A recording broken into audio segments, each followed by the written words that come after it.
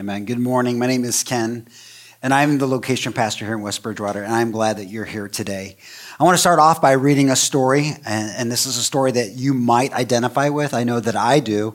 But her name's Jill, and Jill is exhausted between the demands of her job and the two kids and their activities, keeping up the house. She feels overwhelmed, and she's drowning in stress. All she wants is a little bit of peace and quiet in her life at the end of each day. So she's tried the noise-canceling headphones. How many of you have those? Okay. She's tried that. She's locked herself in the bathroom. I've not done that. Maybe I should try that. She scrolls through her phone on TikTok, Facebook, just trying to numb her mind. But she feels that she has no rest. She has no peace.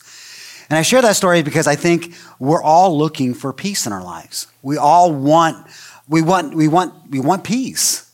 But it seems like the harder we pursue peace, it's like that slippery thing that just it goes right through our fingers. And we live in this world of chaos. You turn on the TV and there's no peace. It actually causes more stress and anxiety as you watch the news. Maybe you're here today and there's a relationship that there's just no peace. Maybe it's with a spouse or a child or a neighbor, relative, family member, mom or dad. And you're just like, there's no peace. We would just settle for peace and quiet at times. Just like go into the bathroom and lock the doors and please just let me do my business without interruption. But we live in this world that doesn't offer peace. But what if peace was not the absence of noise and chaos and distractions, but what if real peace, lasting peace, came from somewhere completely different? Like we'll block people thinking like if I just get the negative people out of my life, I'll have peace. Or if I can invite people into my life that have more peace in their life, I'll experience peace. But what if peace comes from a completely different place? I think we all know what it feels like to not have peace. More stress, more anxiety, more physical and spiritual and emotional being tired. Those who are following Jesus, we miss out on our purpose that God has created for us. And it's just very difficult. So today we're talking about peace. We're looking at Jesus teaching in the upside down kingdom of what it looks like for peace and where does this peace come from and what will it do in our lives. So Jesus is saying those that experience, whether we're talking about peace or humility or justice, he says all these people that experience this, they experience blessings. And we said the blessed life is those who experience security, those who experience satisfaction, joy, fulfillment, and happiness. But it only comes as we yield ourselves and we live in this sort of upside down, countercultural life that Jesus offers. So we're looking at peace. So in Matthew chapter 5, starting in verse number 9, Jesus talks about what does it look like. God blesses those who work for peace, for they shall be called the children of God. So he starts off by saying that God blesses those. Notice it doesn't say who are peaceful. He says those who work for peace. God is saying that you've got to do something in order to experience peace. You've probably seen,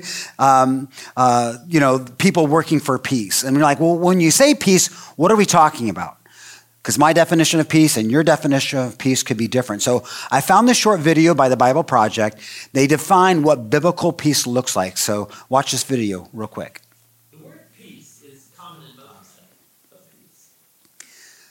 It's probably a definition that you weren't thinking of when you thought of peace. Most of the time we think of peace is when other things around us are the way that we want them. When my relationships are healthy or the people who are not healthy are not in my life anymore, then I have peace. And Jesus is saying, no, peace is actually about having wholeness in the midst of chaos. So we're looking at this peace. And how do you work for peace? It's not passive. It doesn't just happen magically. How does this happen? And so there's this process that sometimes is painful to achieve peace in your relationships and in your world. And Paul writes it this way in Philippians chapter 4. He says, don't worry or don't be anxious about anything. So I'm just going to stop and say, right now, what are you anxious about? what relationships or situation brings anxiety or stress or uneasiness or is ruining your peace. He says part of the process is praying about everything instead of worrying about it.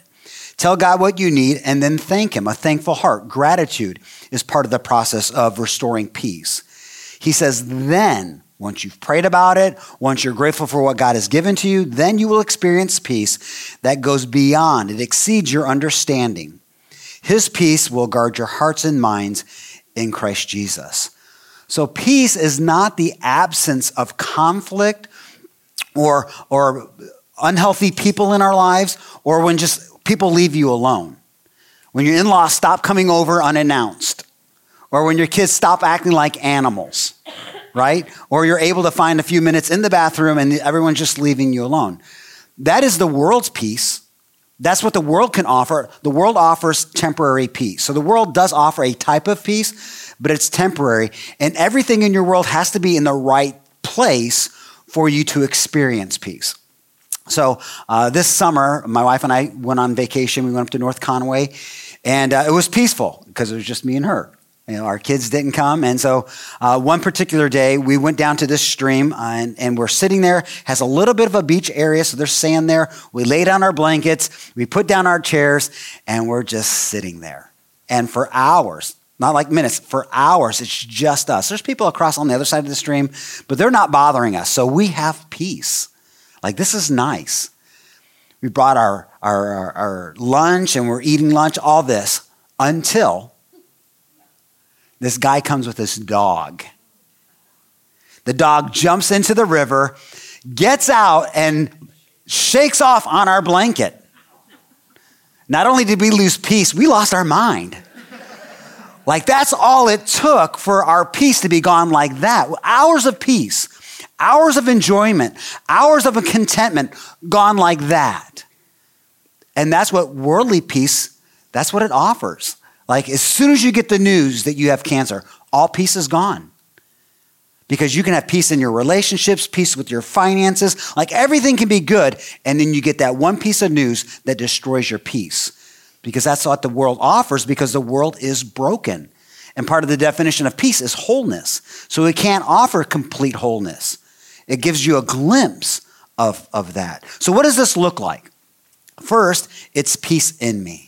When we're working for peace, it begins with us. Before you can be an agent of peace, you need to be a person of peace. You've probably seen this sign on a bumper sticker or somewhere plastered on a wall where it says, "No God, no peace," and then "No God, no peace." And there's some truth to this because God is the one that brings peace. He says it in John chapter 14, verse 27. He says, "I'm leaving you a gift. The gift that he's giving is himself." He says, this is peace of mind and peace of heart. And the peace that I give you, some translation says, not as the world gives. So the world, again, does give a type of peace, but it's fleeting. It's temporary. It's not eternal. He says, so don't be afraid. Don't be troubled. So when Chris, who we prayed for at halftime, called Pastor Sean, he called not just to say, hey, I have stage 4 cancer, but he actually called Pastor Sean to say, I want you to do my funeral.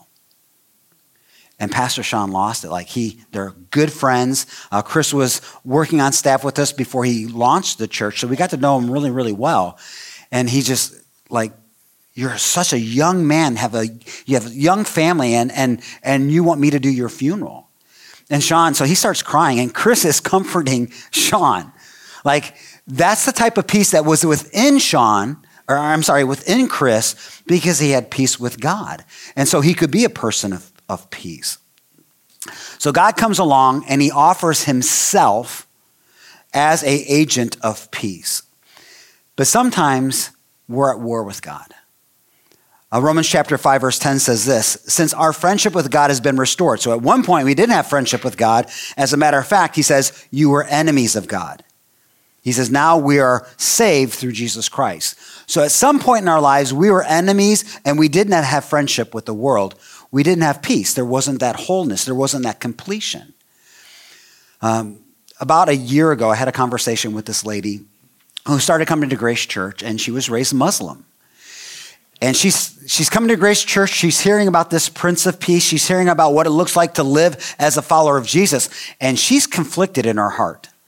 Like everything she knows about God and things that she's been taught and what she's learning from the Bible, like it's at war. And you can tell she's very uncomfortable, not with Grace Church, but with the idea of God being different than what she thought. And she was asking questions. And she thought, if I get my questions answered, then I'll have peace. But all it did was create more unrest because it kept showing her where she's trying to control this peace. She's trying to understand her life, and she's trying to put things into place. And the more she did that, which is true in our own lives, the more we try to control our situation, the more we try to manipulate and move and do things, it's like we create more unrest. It wasn't until she realized I'm fighting against God. And the unrest has nothing to do with anything other than I'm resisting what God wants to do in my life. So when she humbled herself and called on God to rescue her from her brokenness, she had peace with God. She experienced peace with God. And maybe you're here today, and that's the peace that you need from God. And that's the application for you. It's like you need to stop fighting with God. And you need to receive the gift that he wants to offer to you, which is his son, Jesus Christ. But then there's also being peace of mind. I have a working theology of how I get peace in my mind. So this is my working theology. If it's helpful to you, you can take it. It's confidence that God will work in every situation, regardless of what it is, for his glory and my good. Even if the outcome is not what I want, I can still trust in God's goodness. It's security in God's sovereignty over my circumstances. He's not freaking out just because I'm freaking out. It's the assurance that God hears me, and it's the contentment that he sees me and that he'll see me through things. So whenever I'm anxious, and usually I'm anxious because I'm trying to control something, I've not prayed about it, I've not given thanks to God about it, I'm trying to control my situation. When I work out this theology of peace, like, God, this is who you are. This is what I believe about you, regardless of my situation. A good picture of this is when the disciples are in the boat with Jesus and this huge storm comes up.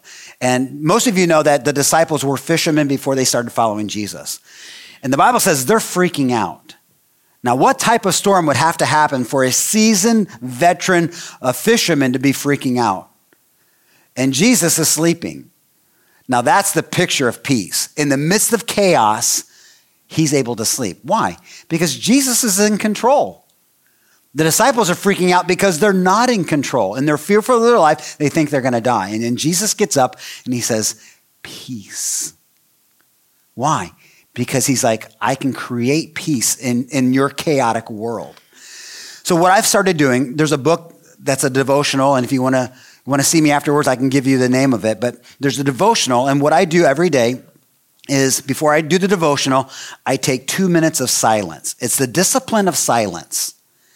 I read the devotional, and then I have a discipline of silence after that. So for 4 minutes every single day, I have silence. So we're going to try this. It's not going to be 2 minutes. It's going to be 15 seconds. And for some of you, this is going to be the best 15 seconds of your week.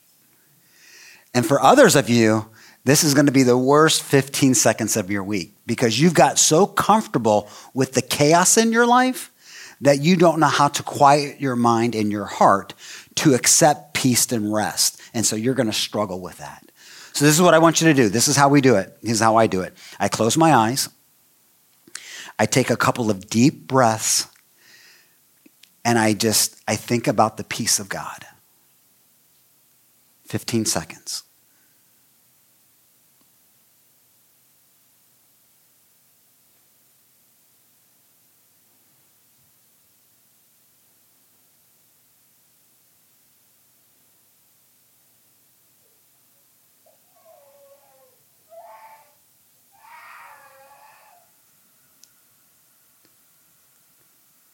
When peace is welcomed, when God is welcomed, he brings his peace. And for you, if you struggled with that, and there are days that I struggled. This past week, I struggled with it. I had the fall festival coming up. I'm preaching today. There was so much on my plate that I didn't have peace. Why? Because everything in my life isn't the way that I wanted it in my life. So I didn't have peace. But quieting my mind, quieting my heart, and saying, God, you're in control. And whatever happens at Fall Festival, whatever happens on Sunday, you'll get the glory because you're the one that transforms hearts, not me. But it's relinquishing control and saying, I want your peace. But it begins with us. The second point is peace around me. So it's peace in me and then peace around me. God has put in our hearts to build bridges of peace with the people around us. And it takes work, and it's a painful process. And you say, well, how do you do that? Well, Romans chapter 12, verse 17 says this, never pay back evil for evil. So what we do is people hurt us, so we want to cut them off. We want to exclude them. We want to cancel them. We're gonna hurt them because they hurt us, which doesn't create peace in our life. It creates more chaos. And he says, don't do that. Instead, humbly accept them.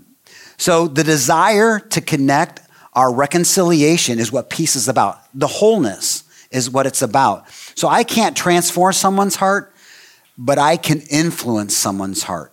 And I do that by being a person of peace. But it starts with me, and then I work as an agent of peace.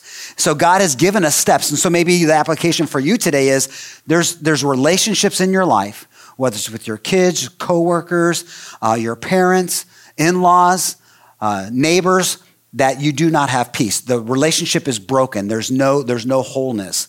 He's given us a process in Matthew chapter 18 to restore peace in that relationship, and this is what it is. It says if another believer, so he is talking to believers, but I think the same steps and process works for people who are not believers. It says if another believer sins against you, go privately to them and talk to them. Maybe you'll win that person back. But if you are unsuccessful, then take one or two other people and go back to them so that everything that is said can be confirmed between the two or three witnesses. If the person is still refusing to listen, take your case to the church. So this is where a spiritual authority would come into their lives and try to mediate. If they won't listen to the church, then treat the person as a pagan or someone who is a tax collector. So this is the process. He says, if you want peace in your relationships, here's the process. Pursue peace. Go try to make whole what is broken. If they're not going to listen to it. So this passage in a church world is known as church discipline, which doesn't sound peaceful at all. But it is a step of reconciliation, of peace. So you go to the person privately and you address the issue. You don't attack the person, which creates more chaos, but you address the issue. If this is a person that doesn't want peace right now, then he says, be persistent. Take someone else. Take someone that you respect, someone they respect, and talk about the issue. Because the end result is you want peace in this relationship. If they won't listen, bring a pastor, bring an elder, bring someone that has spiritual wisdom that they respect. If the person still will not listen, they said, then you need to set up healthy boundaries so that the person will feel the weight of their chaos. This dysfunction that they're presenting in your life, so that, not that God punishes them, so that they feel the weight of that and they want to restore the relationship. Because the whole goal is restoration, and in restoration is peace. So that may be the process that you need. So I mentioned this lady that was Muslim and then became Christian. She had peace with God.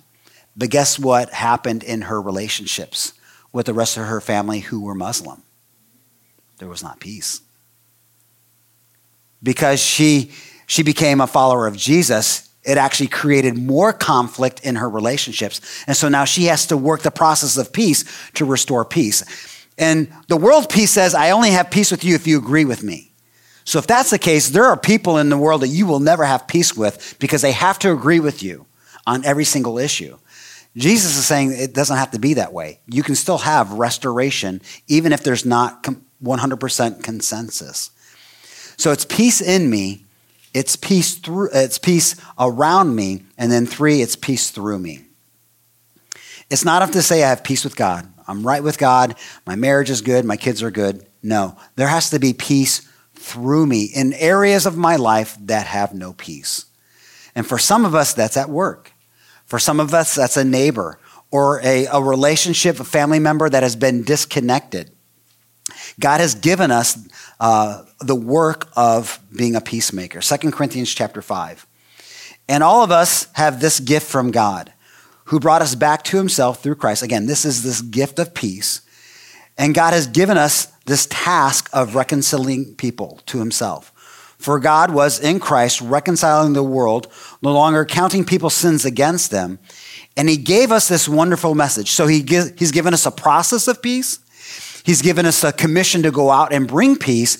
And he's given us a message of peace so that we are Christ's ambassadors. We represent him as peacemakers.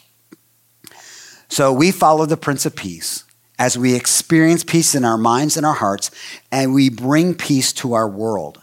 Where there's division, we must advocate for understanding. Where there's offense, we must absorb it and forgive it and offer grace and peace and show Christ's love to people. Those who work for peace, Matthew says, are the children of God because we are living out his values. You're never more like God than when you're bringing peace to the world because God brought peace to our world. Inner peace, lasting peace. But we also know that working for peace doesn't always result in peace. And Jesus is telling his disciples that. In the next verse, he says this, God blesses those who are persecuted for doing what's right, for the kingdom of heaven is theirs. God blesses us when people mock us and when they persecute us, when they lie about us, and when they do all evil against us. He says, be happy about it. I don't like that part. Be happy about it when people talk bad about you and they cut you down and they write things on Facebook or whatever. He says, be happy about it. Why? Because your reward awaits you and it's great in heaven. And just remember this, you're not the first to experience this and you're not going to be the last.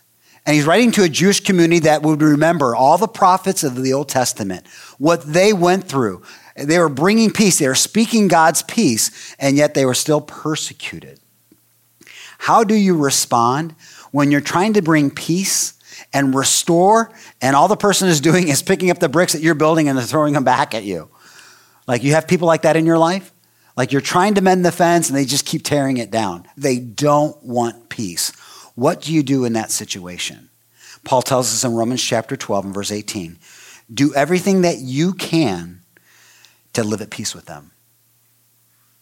Do everything that you can to live at peace with them. And for some people, because they're not a person of peace and they don't want peace, they're going to make it very difficult for you to have peace with them.